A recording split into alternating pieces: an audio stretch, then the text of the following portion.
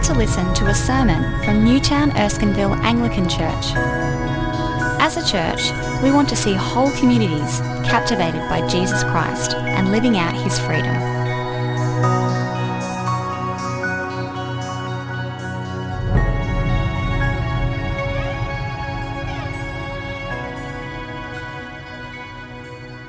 Jesus returned to Galilee in the power of the Spirit, and news about him spread through the whole countryside. He was teaching in their synagogues, and everyone praised him. He went to Nazareth, where he had been brought up, and on the Sabbath day he went into the synagogue, as was his custom. He stood up and read, and the scroll of the prophet Isaiah was handed to him. Unrolling it, he found the place where it is written, "The Spirit of the Lord is on me, because he has anointed me to proclaim good news to the poor. He has sent me to proclaim freedom for the prisoners and recovery of sight for the blind, to set the oppressed free, to proclaim the year of the Lord's favor." Then he rolled up the scroll, gave it back to the attendant, and sat down. The eyes of everyone in the synagogue were fastened on him. He began by saying to them, "Today, this scripture is fulfilled in your hearing." All spoke well of him and were amazed at the gracious words that came from his lips. "Isn't this Joseph's son?" they asked. Jesus said to them, "Surely you will quote this proverb to me, 'Physician, heal yourself.' And you will tell me, 'Do here in your hometown what we have heard that you did in Capernaum.' Truly I tell you," he continued, "no prophet is accepted in his hometown. I assure you that there were many widows in Israel in Elijah's time when the sky was shut for 3.5 years and there was severe famine throughout the land. Yet Elijah was not sent to any of them, but to a widow in Zarephath in the region of Sidon.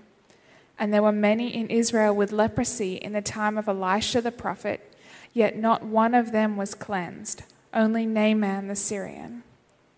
All the people in the synagogue were furious when they heard this. They got up, drove him out of the town, and took him to the brow of the hill on which the town was built, in order to throw him off the cliff. But he walked right through the crowd and went on his way. This is the word of the Lord.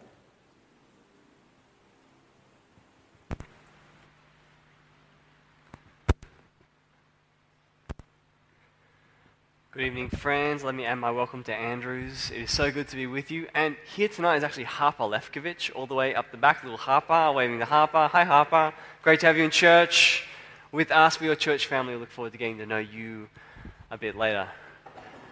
Friends, we're starting a new series today. We're going back to an old series. Last few weeks, we've been looking at the prophet Elijah and the strange things that happened through the contours of his life. And as we now walk toward Easter through Lent, we're going to look back to the Gospel of Luke and walk with Jesus to the cross.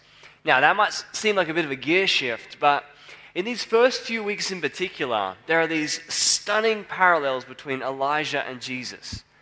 And actually, we see Jesus in a fresh light by having Elijah in the back of our minds as we walk through it. And so I'm really hoping that will happen for us as we walk through this part of Luke. But perhaps the question to have in the back of your mind as we look at today's passage is this: what are you here for?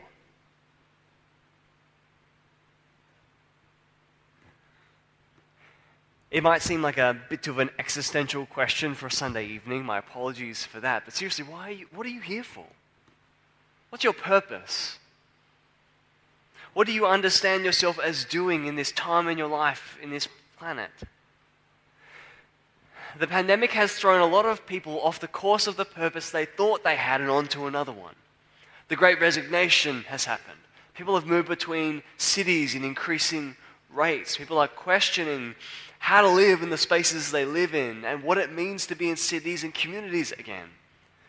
Purpose has been thrown up in the air. And it's the same for us as a church, not just individually, but collectively. Why are we here? We got shut down for a bit, didn't we? Through lockdown, but now we're gathering back together and gaining pace as a community, but what is it for? What are you here for? What are we here for? We could ask these questions for the next 20 minutes and perhaps not get very far. So we're going to ask a slightly better question. Why was Jesus here? What was his purpose and what was his mission? Because in Luke 4, we have this wonderful passage where we get the Lord Jesus explaining his mission statement. And he tells us what his purpose is in his own words as he understands Scripture.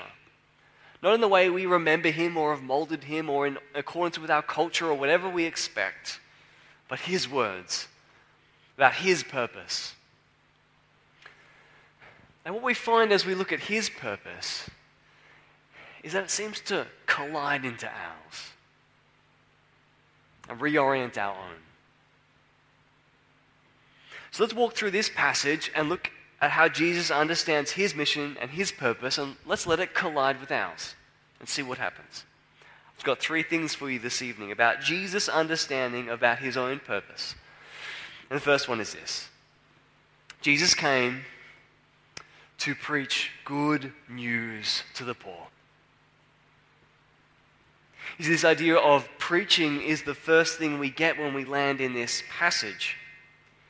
In verse 14, there is a summary of his ministry. He returns to Galilee in the power of the Spirit, and news about him spreads throughout the whole countryside. And what is he doing? He was teaching in their synagogues, and everyone praised him. The ministry of Jesus was a ministry of teaching and preaching, of proclaiming.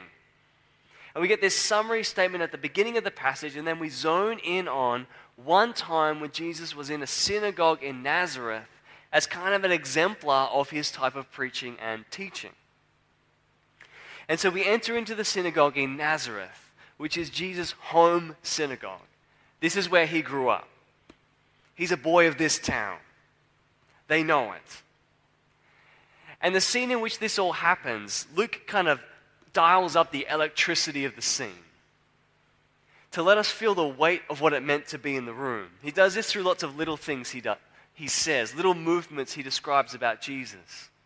Jesus went to Nazareth, where he'd been brought up, and on the Sabbath day he went into the synagogue, as was his custom.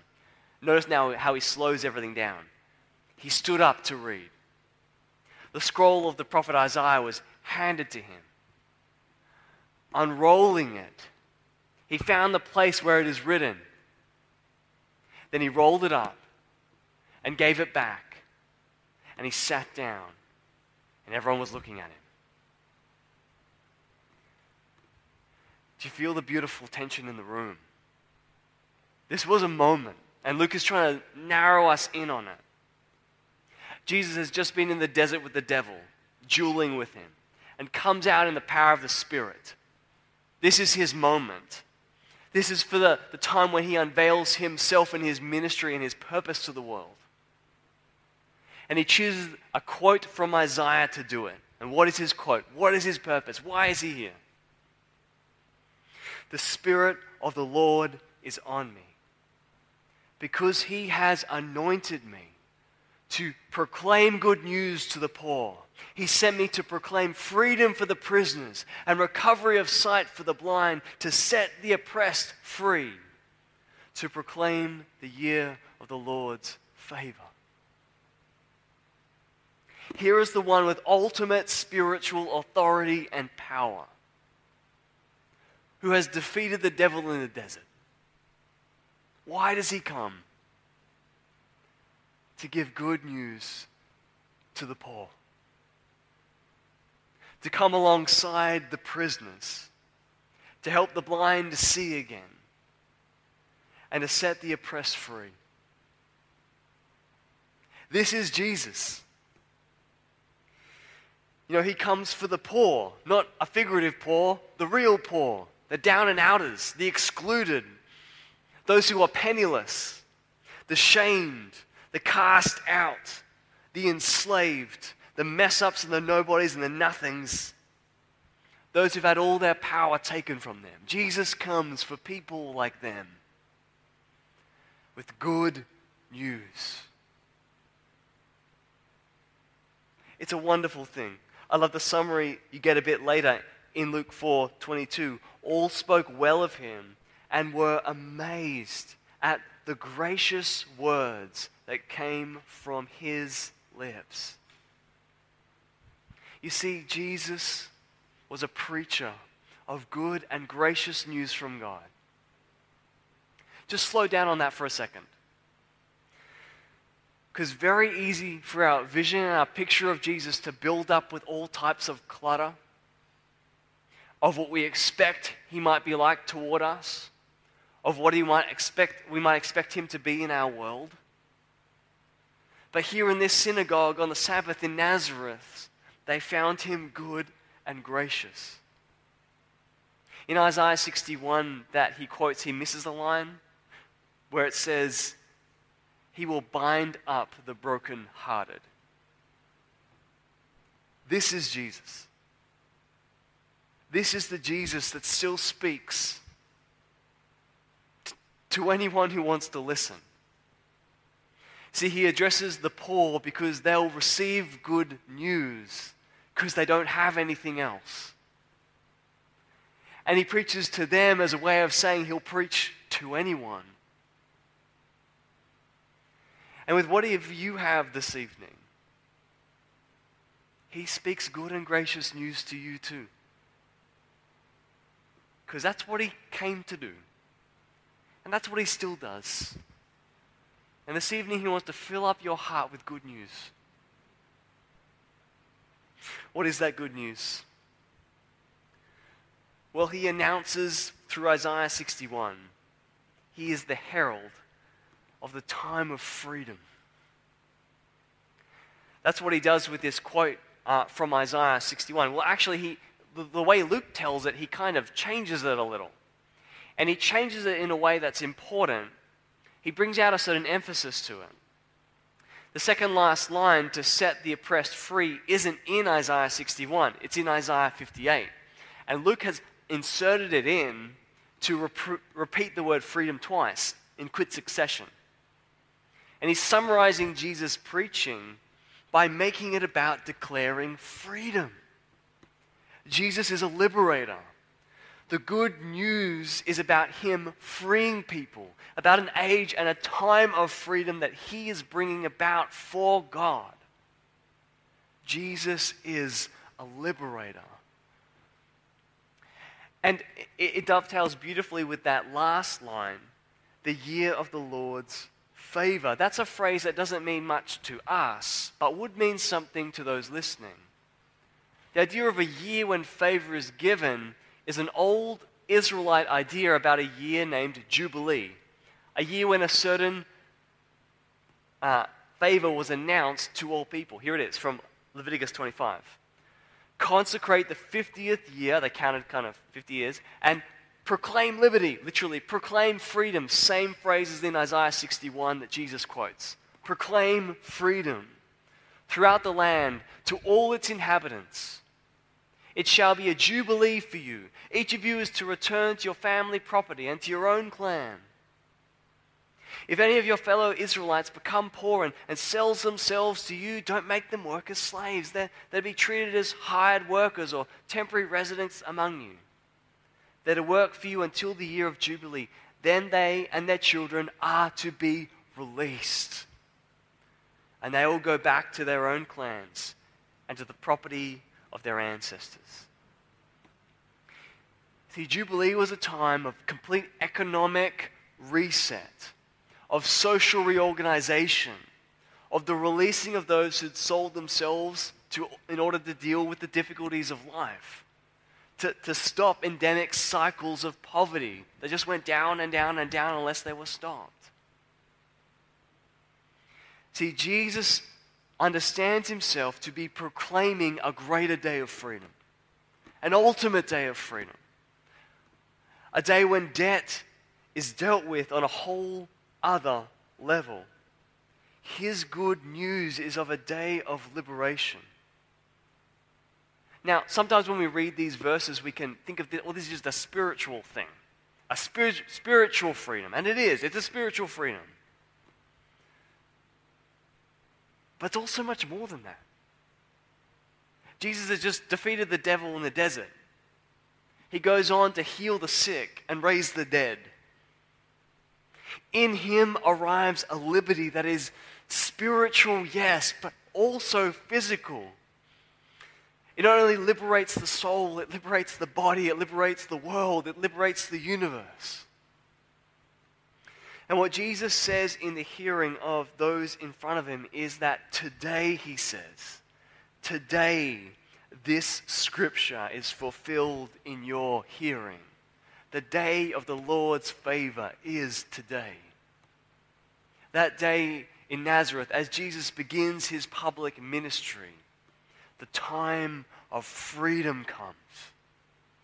The great day of Jubilee, the great era of freedom is opened up by Jesus himself. You know, this idea of Jubilee reminded me of a story that I think I can tell today and then I'm going to shelve forever because it's too old. For the young people in the room, there used to be these stores you could walk into and borrow DVDs from. Video Easy was one of them, Civic Video, other things. If you're confused, ask someone later. And a pastor I used to work with went to one of these stores one time and borrowed a Thomas the Tank Engine DVD. Fairly, fine. Brought it home, ended up in the back of the cabinet. Week, months, year beyond a year, he finds it again.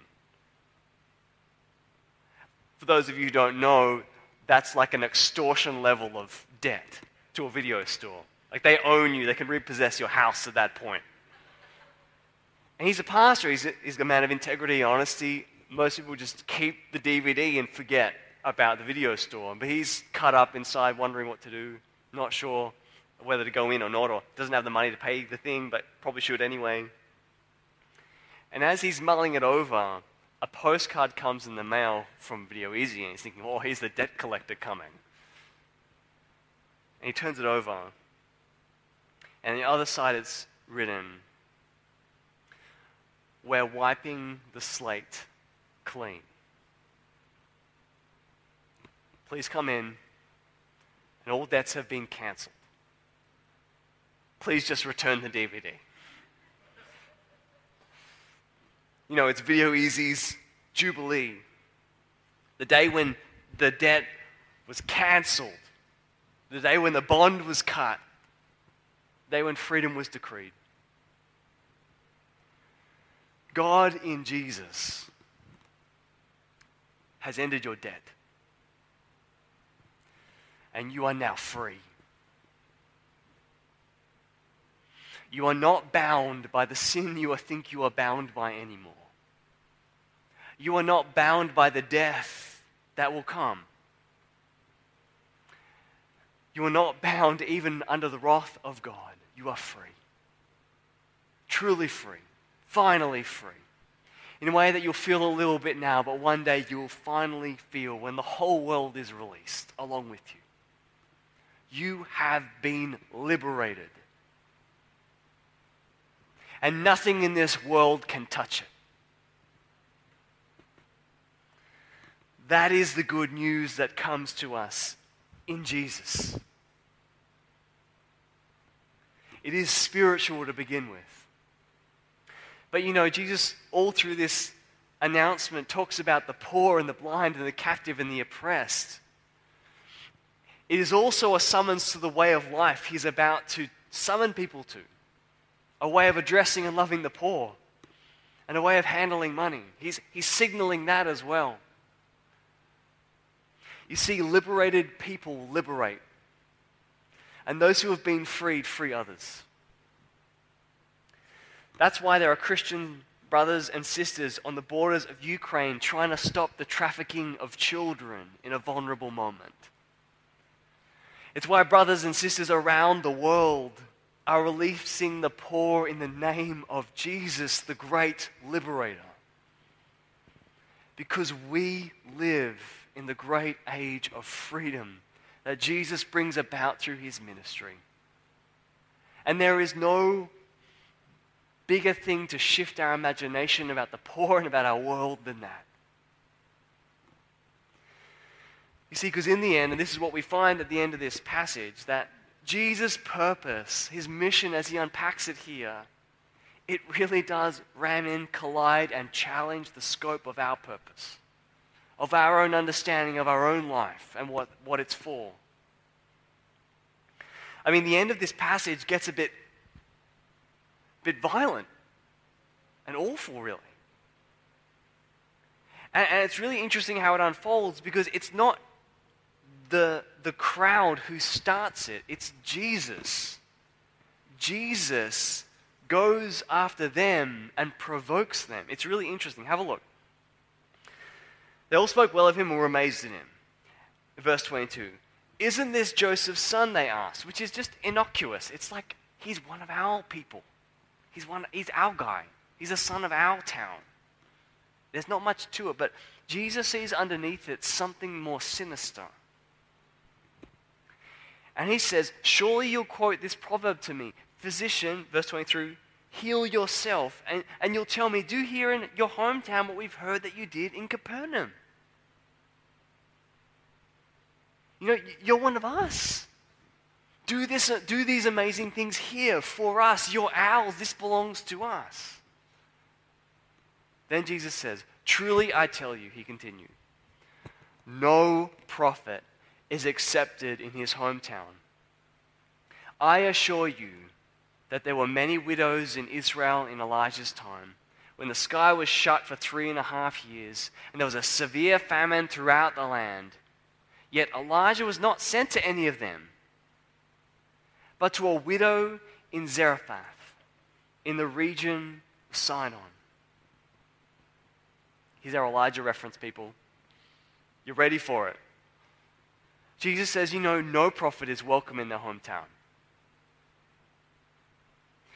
My ministry is not for you. My ministry is like the ministry of Elijah. In Elijah's time, he was not received, he was rejected. In Elijah's time, Israel was not good, they'd turned to Baal. In Elijah's time, he didn't minister to Israel, but to a poor widow on the outskirts of a foreign nation who was on the edge of death. Jesus was not for them, he was for her, for those like her, the foreign poor who had nowhere else to turn. But he keeps going. And there were many in Israel with leprosy in the time of Elisha, the prophet that follows Elijah. Andrew's going to talk to us about him later in the year. The prophet, yet none of them was cleansed, only Naaman the Syrian. Naaman was the head of the armies of Aram, this grand, powerful commander. And he got leprosy. And Elisha heals this foreign, powerful warrior. Jesus says, what I have is not for you. It's for the widow. It's for the unlikely. It's for the outcast. It's for the foreigner. It doesn't have a local reach. It has a global reach. It doesn't bound into different socioeconomic stratus. It breaks them all. What we read next is that they become furious. They drive him out of the town. They take him to the brow of the hill on which the town was built in order to throw him off the cliff. It is a radical act of violence. And what we're seeing here is their understanding of what they want Jesus to do and what he wants to do just do not fit together. And they would prefer just to get rid of him. And what we see here is that the mission of Jesus, it stretches our understanding of what we think we're here for. Because as this unfolds into Luke and into Acts, Jesus summons the disciples to take up his purposes. And we have these temptations that Nazareth had of thinking that Jesus is just for us in here. The good news is for us. Jesus says, no, it's not just for us. You know, the grace of God just keeps moving further and further out to further global nations and lower down the socio-economic order to the poorest of the poor. In our heads and in our minds, we start thinking, oh, that type of person, they're never going to end up coming to church on a Sunday night. But Jesus thinks they will. And he wants them to hear the good news as much as you have heard it. What we see here is a summons to take up a higher purpose, to take on the global mission of Jesus. We're going to hear from our missionaries in the next couple of weeks about the global things we're part of. The way we pray for and support them is part of Jesus' purpose. We are summoned to lower our expectations and to raise our minds of the possibility of the people we think are unlikely are the people that Jesus wants to meet with his grace and mercy in the day of his favor. That if we were to take the mission of Jesus as the starting place for our purpose, then we would become types of liberators, the poor and the oppressed and the broken. Because we've been liberated in our bondage to sin and death. Friends, this is why we are here. To be heralds of the same good news of freedom. To be freedom fighters in the name of Jesus. To summon the unlikely home. And to do good things in his name. You know, all of us, as I read this, I feel that the Nazareth in my own heart, the not want to go with this. They had a collective reason for it. We have an individual one. We don't want to hand that kind of stuff over. You know, Jesus manages to find a way through miraculously this moment, but only so we can die at a different time. In the same violent way, with the same violent reason. That he might die on the cross for us to pay our debt and set us free. The day of liberation reached its climax on the cross and in the resurrection, where he brought you out from under sin and death. See, that is the moment that frees us to take up his mission as our own in this day of the Lord's favor. Let's pray. Father, we ask you to meet us today with the same gracious and good tidings that our Lord Jesus gave in Nazareth that day, of the freedom you've won for us in your Son. We pray we would know we are truly free, and that you would enable us to let his purposes drip into our own, that we might be heralds and undertakers of the same freedom that we have received. And we pray this in the name of Jesus. Amen.